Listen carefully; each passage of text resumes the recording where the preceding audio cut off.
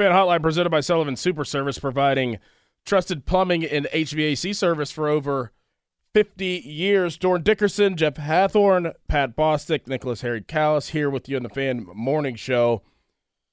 Pat, somebody that we're very familiar with, who was a coach for the Pitt Panthers while we were there playing football. Jeff Hathley bounced around in college football for a little bit, was the defensive coordinator of Ohio State, and then got a head coaching spot with Boston College, and he was still, up until yesterday, the head coach at Boston College, but now he has got hired. He's gotten hired by the Green Bay Packers to be their defensive coordinator.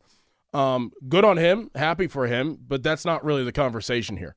The conversation here is we're going to see this more and more as the years go on. Now, more and more to the fact that I think that there's going to be a lot of college coaches, head coaches, that are going to want to interview for spots in the NFL, for defensive coordinator, offensive coordinators. They're going to want to interview and have a chance to get those spots. And if they're available or if an NFL team wants them is one thing. You're going to see coordinators in college football take quality control jobs in the NFL just to get out of college football because of the landscape of college football, because of NIL, having to recruit your own players, having to really fundraise. And these are somewhat quotes of what Jeff Hathley said. Like, you're basically recruiting your own team, your own players to stay. You have to fundraise to create enough money to get the top-tier players. And it's not about coaching football anymore. It's not. And all he wanted to do was coach football. This opportunity presented itself to him to be the coordinator for an NFL football team over being a head coach in college football. And I believe that we're going to see this a lot if something doesn't get fixed in college football. 100%. I mean, this is going to proliferate, in my opinion, in terms of the attractiveness of the National Football League to college coaches. Now, not every college coach is going to have an opportunity to be a defensive coordinator, position coach, what have you, in the NFL. Some guys are just made for college in terms of their mentality. But think about Jeff. I mean, Jeff's rather young guy. He's in his 40s. He's got a young family. He's at a program that already, I mean, Boston College is not exactly been at the top of the mountain. They struggle financially. They struggle to draw attendance-wise. They've got 31 or 2 sports there. He's already up against it. He's gone to a bowl game or been bowl eligible all 4 years. Mm-hmm. So all, very solid accomplishments, but he's chasing his tail because you don't know from day to day who's on your team, what it's going to cost to keep them. And you get well compensated. These guys are making $3, $4, $5 million. So I'm not going to – I don't need a tissue box right now for them. But if you sit there and objectively say that they should have saw it coming, okay, fine. But that this is the right model and mechanics for how NIL should have rolled out, you're on something. Because there's literally no structure. No structure. And it's going to get worse. Tennessee and Virginia, the states just sued the NCAA over the NCAA's investigation into Tennessee providing a private plane essentially for a recruit. To say basically, that's antitrust violation. It's anti-competitive for us not to be able to, and again, I'm paraphrasing, fly a recruit on a private jet and give an $8 million contract. That's antitrust. But in the NFL, you have what's called a contract. If you get cut, you get cut. So my whole thing is, if you're going to subject these coaches to operating in this and give players the leverage they have, and then put the coaches in a position where they have to function and operate and still do everything else they already did, where's their tool belt? Right. They got nothing. Mm-hmm. They got absolutely nothing. And again, I'm not crying for them because they're making a lot of money. But what I'm saying is their job got a hell of a lot harder. I mean, it's become Blue Chips. I mean, it's become a movie. It's crazy how it's happened. Do you think Nick Saban, Roy Williams, Coach K, Jim Boeheim, Jay Wright can't coach anymore? No. Don't want to coach anymore? No, they don't want to deal with this anymore. And you're going to see more and more of that. And to your point, they do get paid a lot of money. But that sucks to have to. I mean, you're recruiting guys every day. I don't know what it would be like to sit in a coach's office and have some guy come in You'd always have guys with playing time say, listen, coach, I got to get paid more. I need some more cash. And not being able really to make that happen directly. You're not supposed to, and that's withering away by the day. I think these lawsuits will likely bring everything closer together where you can be involved in those, which is going to make it even harder. You can't even plead the fifth as a head coach anymore, as a position coach, that hey, well, I really can't be involved in that, call X, Y, and Z and see what they have to say about it. I mean, or talk to your agent, because they all got agents now.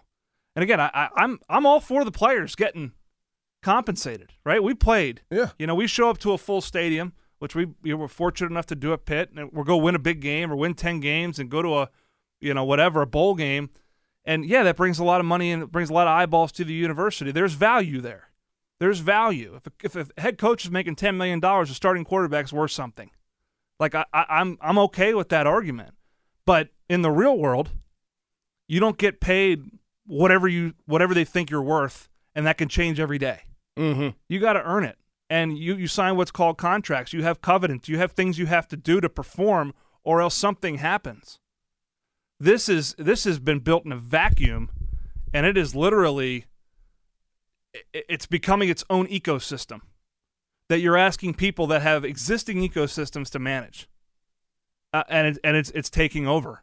And unless somebody comes in and grabs a hold of it, I mean, you'll see players play at 4 different schools. They'll never sniff getting close to graduating. And what does that teach them about going to the next stage of life? What does that teach them about commitment? What does that teach them about your word? All those old man things. It teaches them nothing. And again, go get your money. Go get paid. I'm all for it. But to think it's just your money just grows on trees, man, it doesn't. And if you don't think you're going to play the game, if you're gonna dabo and you're gonna be we're not playing that, we're not going to do that, then enjoy the basement, man. Don't think it can't happen at Clemson. Florida State's playing the game. Ohio State's playing the game. Mm-hmm. Well, I'm just saying in the ACC. Oh yeah, I mean everywhere. It's you have to. What in the you absolutely have to. You don't even know what the game means. What the game is. What is it? How much money? What is are the rules to the game? You're throwing money on the blackjack table and not even basically know what this playing. is like, hey, you can play with as many players as you want on offense. Right. You can run out of bounds. You can throw the ball backward and forward as much as you want, and you can tackle everybody to block. Right. That if you can do that, if you have the money to do that, you can go ahead and do that. You're going to win. It's blackjack, but the number keeps changing. Yes. One hand it's 19, the next hand it's 23, the next one it's 21, because there are no rules. No question. Fan Twitter brought to you by South Hills Kia in Peters Township. Visit them at southhillskia.net. Okay. I mean, I know, well, Pat, you do have probably a voice and a say in actual changing of the guard and moving forward and changing how it should be. Like if we're sitting here and we're talking here on the Fan Morning Show on radio, like how could you change it? How could it put parameters around it? What needs to be done? Do players need to have contracts like the NFL where it's like you have to stay here at least for 3 years and you can't leave in order to make this much money? You can't even do that, really. I don't know how you would do that, but do these schools need to have like a whole separate department within the football program that's a GM, that's scout, that's revenue, that's they already have them. That works with the collectives. They already have them. So now you're paying more money to other people, where it could go somewhere else like facilities because you have to keep up with the game. Yeah, but you still have to do the facilities. You still have still have to make sure the guys are fed. You still have to make sure they get elite medical treatment, things that are critical to performance. I think what needs to happen is, candidly, football and basketball are just different. They are different. They're profitable. They have a massive marketplace, and I'm going to toe the company line here because I believe in it. That there needs to be some sort of, and I won't even use the word federal, but some sort of governing body that comes in and says, guys, like, this is insane, right?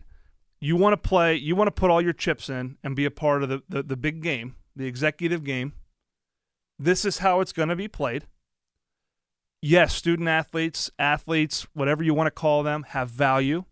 This is how that value is going to be monetized. They're going to be given, equal and fair representation at the bargaining table to figure out what that looks like.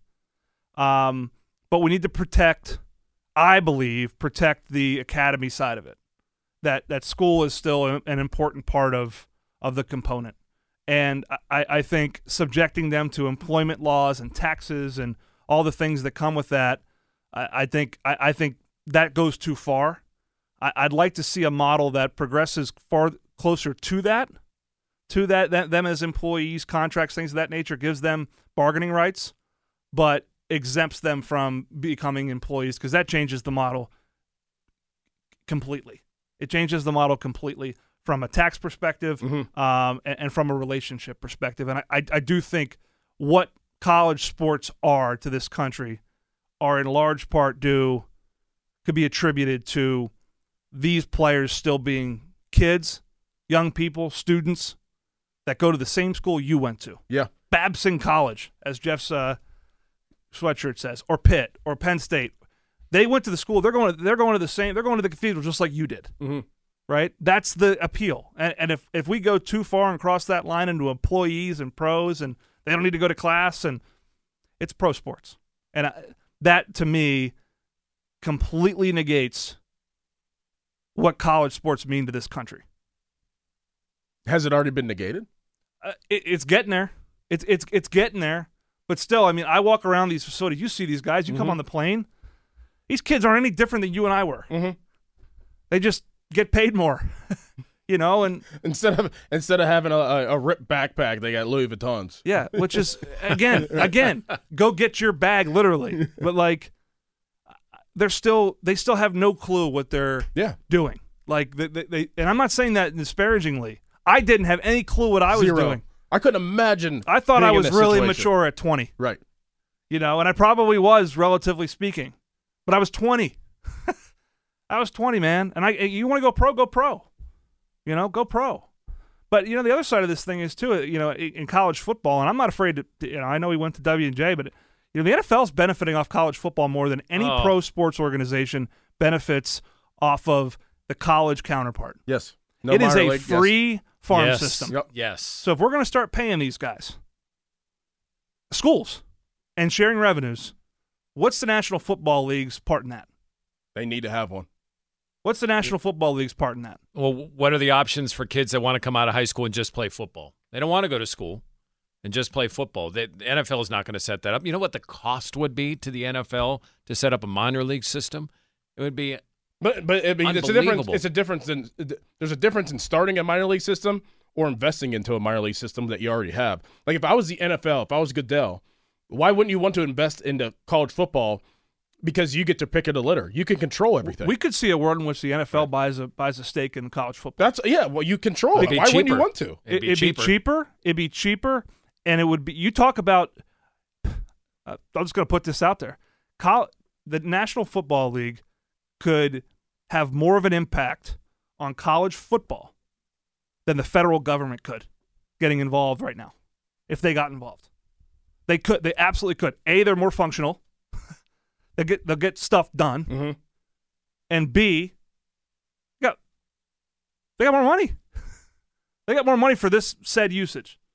I know of very few, and you guys could speak to this better than me. I know very few freshmen that are playing Division I football that don't think that they're going to play in the NFL. I mean, we were in locker rooms with them. Very few. Very few. Maybe like 1%. Right. And of all of those players that have that dream, how many of them make the league?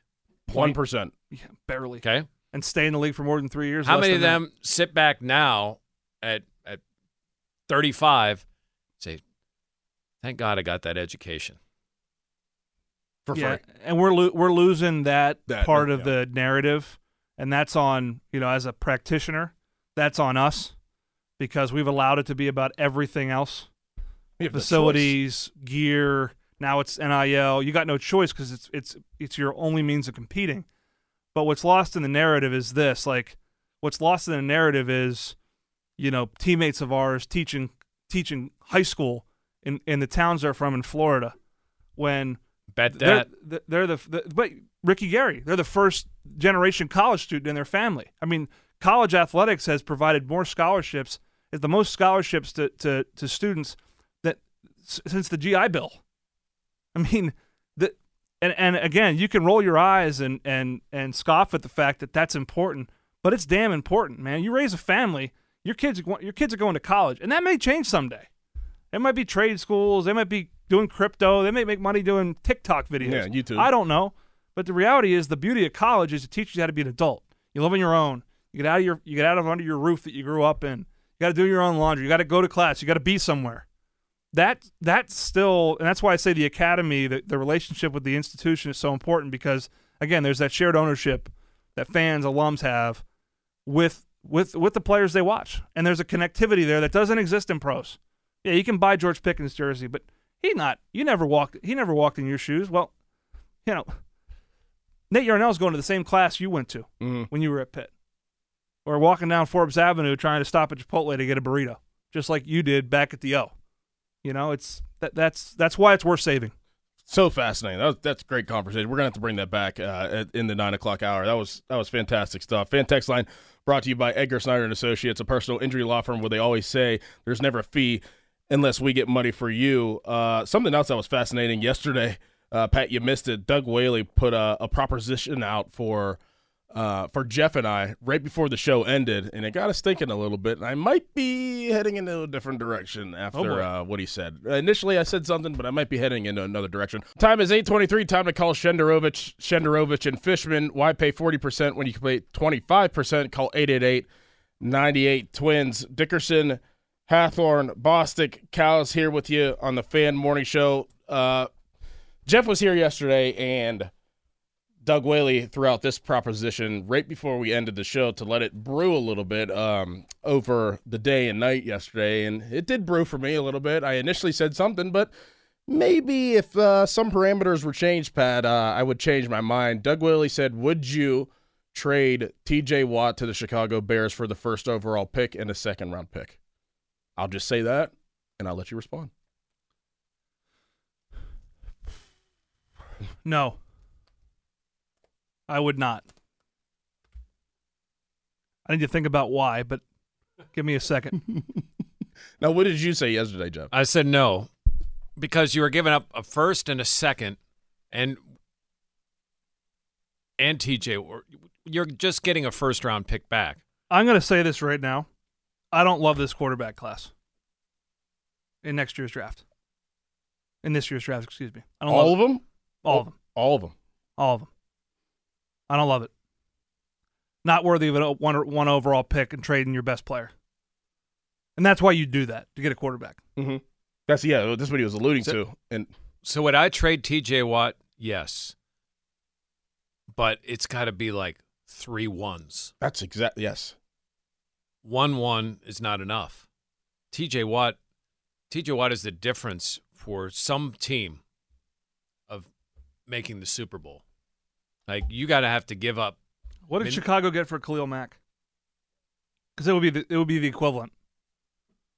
When Chicago traded Khalil Mack to Los Angeles, if not more so. Definitely more so, but that would be a baseline. Right. I mean, I'm looking at a Deshaun Watson type return. Even with the first overall pick, if I was trading him to Chicago, I would want to keep my first round pick. I want to keep my first round pick. I want your first overall pick, and I want another second round pick. I would do that. So when Mack traded to the Raiders in 2018, it was a 19 first-round pick, a 20 first-round pick, a 23rd round pick, and a 2019 sixth-round pick. So 2 first-round picks. It's at least 2. Yeah.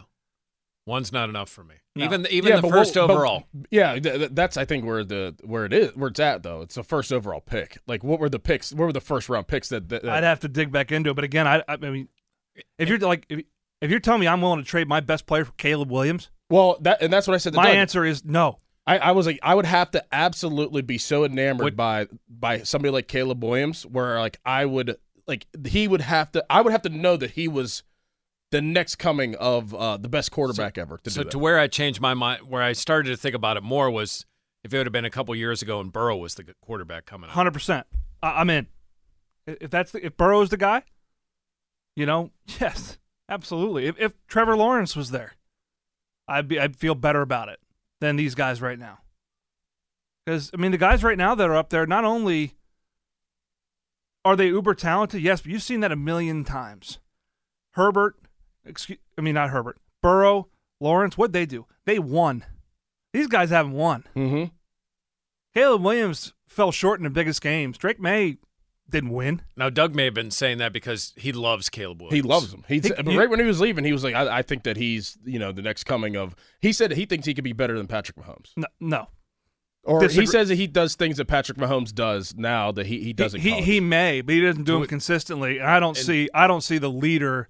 I want to go home and cuddle and watch Netflix with my dog from Patrick Mahomes. So I love Doug, but Doug, riddle me that. Well, and because I'd asked him, I said, well, what about what USC never got over the? He said, oh, there's more to it than that. There's more than just. There's always more to it, man. That's quarterback position. Doug's main argument was, well, you're not winning with your defense anyway in this day and age. You're what not have you won winning with TJ Watt anyway? Yeah. So you the might old as Ralph well. Kiner line. We could lose with you or lose without you. So you might as well get the guy or a guy quarterback. That's the quarterback. That's fine. I mean, I don't think that's the guy. That's my opinion. I could be wrong. I didn't think C.J. Stroud would come on this fast. I thought he was better than Bryce Young. I'd take him over Bryce Young every day of the week and twice on Sunday. But I don't see immediate impact and Super Bowl potential in this draft at quarterback. Unless he was a transcending, which I don't think Caleb Williams is. I was surprised that Doug said that he's very enamored by Caleb Williams. Unless the guy with the first pick was a transcending quarterback that I know is going to immediately change my organization, yes, I would do that. But then I have to I'd have to be so enamored with him to be like, I know that this is going to be a for sure hit. With Caleb Williams, I don't know. Just for the sure fact that like Pat just said, he hasn't won really anything. Like he can make the great throws and the crazy throws, but is that going to translate to the NFL? Is he going to win us games? But I know TJ Watt, whenever he's not in the lineup, we don't win anything. And I know the three of us have seen Drake May in person a few times, and there are qualities about him that are absolutely NFL. But then there is the point of, why didn't Carolina ever win anything? No, and yeah, there's always more to it, and but more to it is the same reason you keep TJ Watt. That guy won you probably 2 games last year. And I don't see anything about Caleb Williams that is going to tell me you don't need those 2 games in 2023 or 2024. But again, you offer me 3 ones? Okay. Even if they're, not top, they're just 3 ones wherever? Mm-hmm. I would say this. Over 3 years? Yeah. Here's what I would probably do. If you were, and again, I'm just going to be hypothetical. If I am the Pittsburgh Steelers and I make that trade, I may trade this year's first overall pick to somebody else. Get more. Or get a veteran quarterback. That's how nervous I am about the quarterbacks in this draft. Wow. I think your chances, I'm just going to throw this out there, I think your chances of winning in 2024 and 25 would be better with Kirk Cousins than it would be with Caleb Williams. I agree with that. If I was the Pittsburgh Steelers, yes. I agree with that. Of course, you can make the same argument with Kirk Cousins. What has he won? What has he done when the moment's been the biggest? Primetime Kirk? I don't know. It's not going to happen. It's not going to happen. Right. I'm getting lost in this as if it's imminent. Yeah, I mean, we've seen Khalil Mack, the prime example. We've seen Trey. I mean, a trade like that could happen. The quarterback scenario. When have the Steelers done that?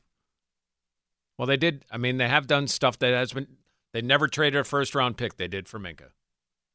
They never. I mean, there are different things with it. They've never fired a coordinator ever in the history of their organization midseason, and they did it.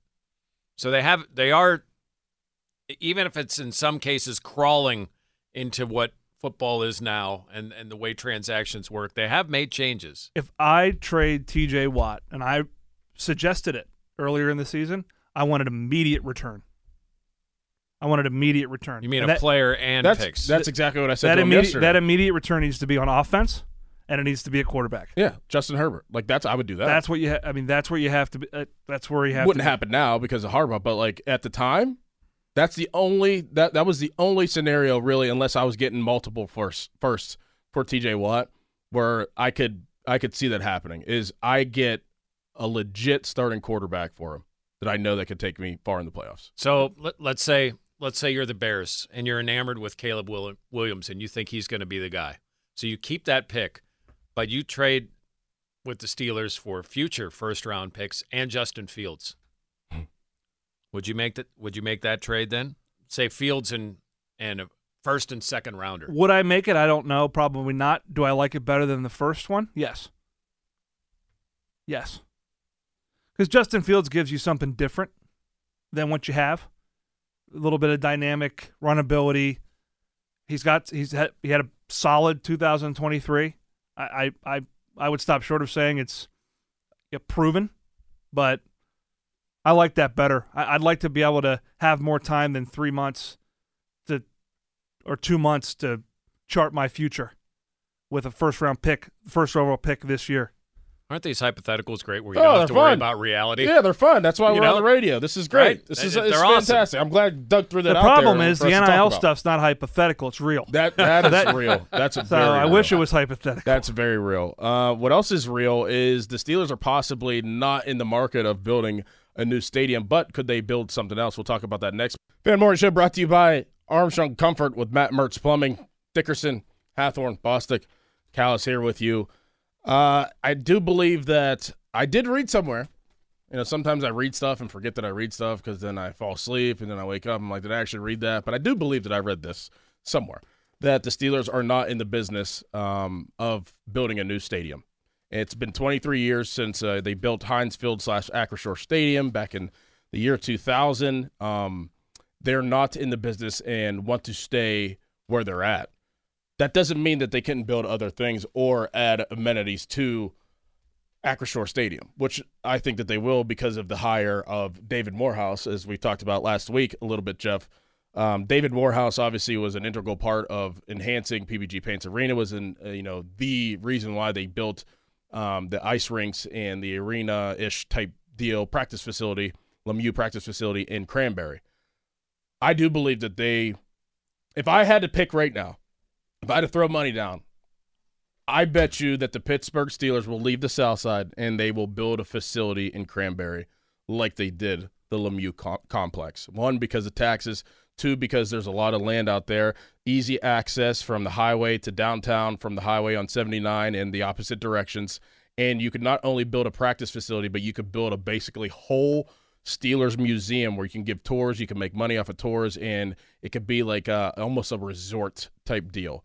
I can see that going down. It's not going to happen for like 10 years or anything, but they are not probably going to build a stadium. They like to stay downtown. They could upgrade the Acrisure Stadium many different ways. But as I sit right now, and if I had to really throw my money down on something, no stadium for the Steelers anytime soon, or at least in our lifetime. Well, maybe in the next 20 years, but they will build a practice facility and leave the facility in the South Side where Pitt and the Steelers share. So Art danced around this a little bit. He did say that they are looking at stadium upgrades, things they could do right now. And I think that lease is still another decade or so, and that he was happy with the stadium. He likes the stadium, but there are certain things that they want to see added or changed. I think that's an ongoing process for most NFL teams with their stadiums. They look at ways that they can enhance the fan experience, especially now when attendance across the league, even though the popularity of the sport is going through the roof, attendance isn't. It's harder to get people to go to stadiums because the in-home experience is so easy. Yeah, I mean, the televisions, you have fantasy teams. You got everything right at your fingertips. All of that. They always study that. For the South Side, listen, David Morehouse has relationships with businesses. You bring him in for that reason. That's a big reason you have David Morehouse. But he also acquires land and helps build facilities. Mm-hmm. He's there to explore where their next practice facility is going to be. They have outgrown the South Side. Art said they still have a relationship with UPMC for another 6 years. But that doesn't mean that they aren't already planning, could spend a couple of years building a facility. It might be right across the river. But to your point, if you do it in Cranberry, you can control parking. There's so many things. The Bills apparently make boatloads in their facility because they give tours. Yeah. You know, the non-traditional revenue that the Steelers could generate by having that type of operation is millions upon millions. I would agree. I think that is in all likelihood going to happen at some point. And I can tell you by going down there as much as I do, it's sardines down there. Both staffs have grown exponentially, Pitt and the Steelers. That being said, that I will say I've always felt like the novelty of being able to watch the Steelers practice has been incredibly valuable to Pitt, and having them in that same vicinity has been incredibly valuable. It's been a very good partnership. But I would say relative to Acrisure, I mean, Buffalo right up the road, 4 hours up the road, built a new stadium. Tennessee, new stadium. Mm-hmm. You're competing against that, and you're also competing, in your marketplace against. I mean, PPG Paints Arena, the fan experience is far superior than Acrisure Stadium. Yes, the amenities, the quality.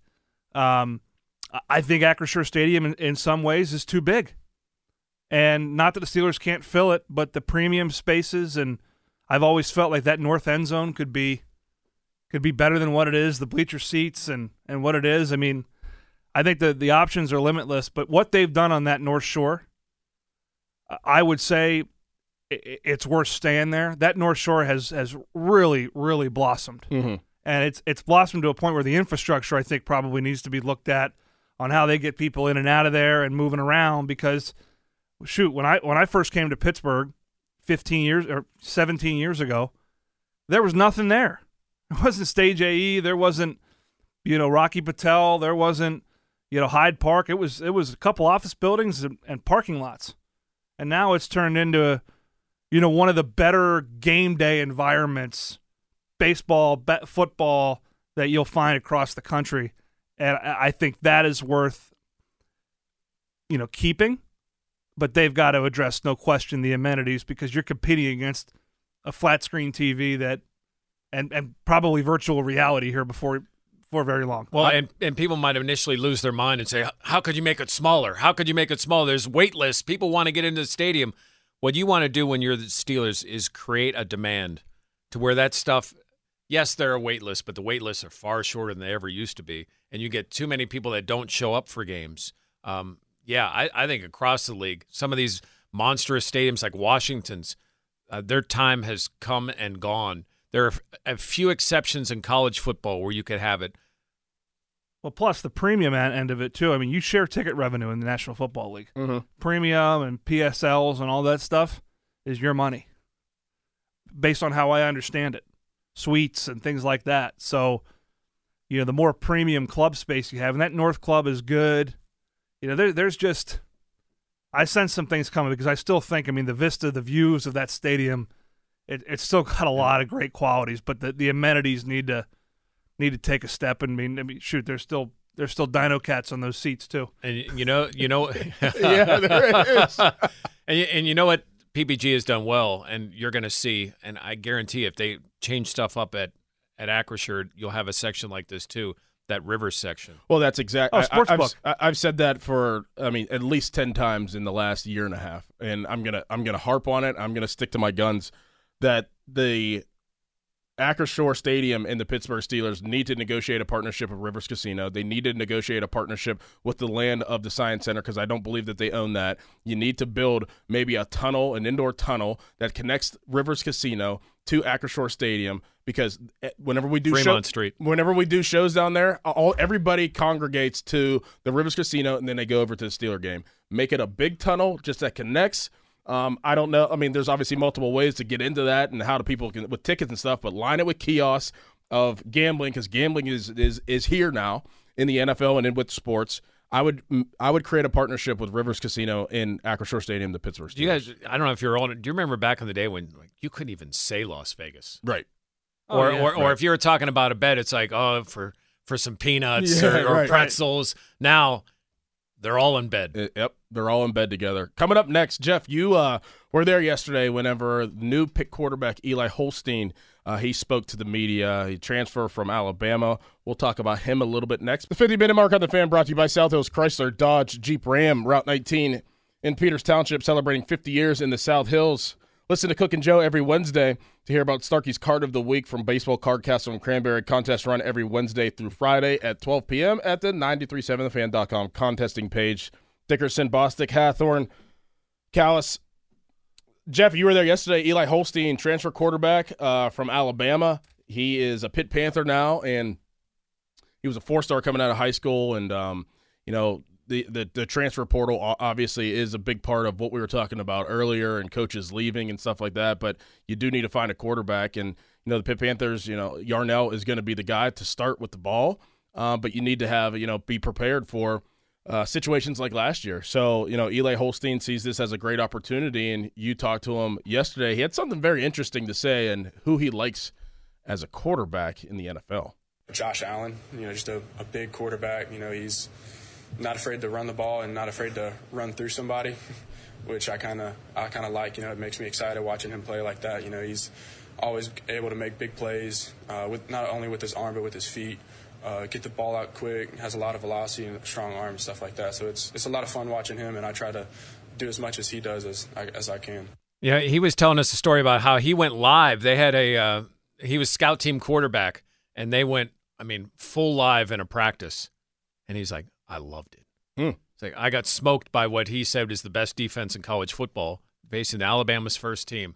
And he said, I love the contact. He said, I got a chance to initiate a little contact. Like when he was talking to all of us yesterday, you could see like he is a football player. He comes from a football family. His dad played in college. His brother was at Louisiana Tech, was a record-setting quarterback himself. The other thing I liked about what he said, well, first, he's got 4 years of eligibility. So this isn't a grad transfer. This isn't a one-year deal. Right. This is a guy that can have some longevity. But he said, listen, I'm willing to be patient. I know there are things I have to work on. And footwork, release, other things. So it wasn't, and you didn't get the sense that was just what he had to say, but that he realized there is some, not that he's not going to try to be coming into this fall. But from a news conference, first impression standpoint, I like what I saw. I know Pat's probably seen more of Eli than any of us have. Yeah, I got a chance to meet him. And big kid. Not only tall, but thick. That's what I was going to ask you, Pat, because I haven't had the chance to meet him, and I just pulled up his little thing on Alabama, where his stats and stuff are at, and it says 6'4", 237. Is that a real 6'4", 237, or is that he's probably inflated? He's probably tip of his hair is probably touching 6'4", 6'3.5", I would say, probably more likely, but he's every bit of 230.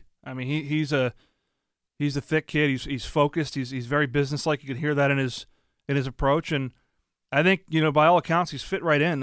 I think the Pitt quarterback situation it's intriguing. They got 5 guys in camp this spring. You think about it. You got Yarnell, you got Veyer, Ty Diefenbach back, Eli Holstein obviously coming in from Bama, and then Julian Duggar, the kid from Penn Hills. And, listen, there's a high likelihood that not all 5 are going to say April 15th, that might change. On the roster, come fall. But, I go back to those last couple games, Boston College, Duke, with Nate Yarnell. That was the best quarterback play they got all year, and not coincidentally, they had a chance to win both ball games and won one of them after a very, very rough year. I like what Nate Yarnell brings from a poise standpoint, leadership standpoint. He's been in the program, learning Cade Bell's offense, but you can't help but be intrigued by the kind of the wild card being Eli Holstein, and Christian Veyer's got a couple years too. So interesting quarterback situation, a lot to manage if you're Cade Bell, but fresh start, new offense, a lot of horses to pick from. We don't need to give away any secrets, and obviously you won't, but is there a certain type of quarterback that fits Cade Bell's offense better than another one?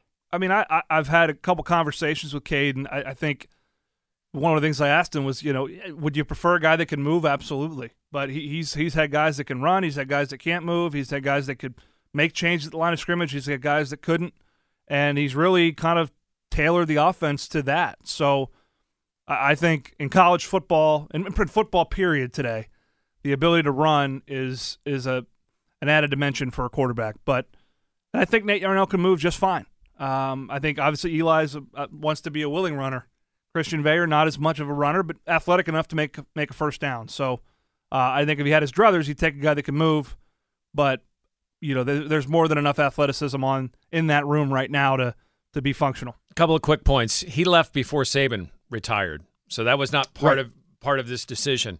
When he was coming out of high school, he was a borderline 5-star. Everybody wanted him.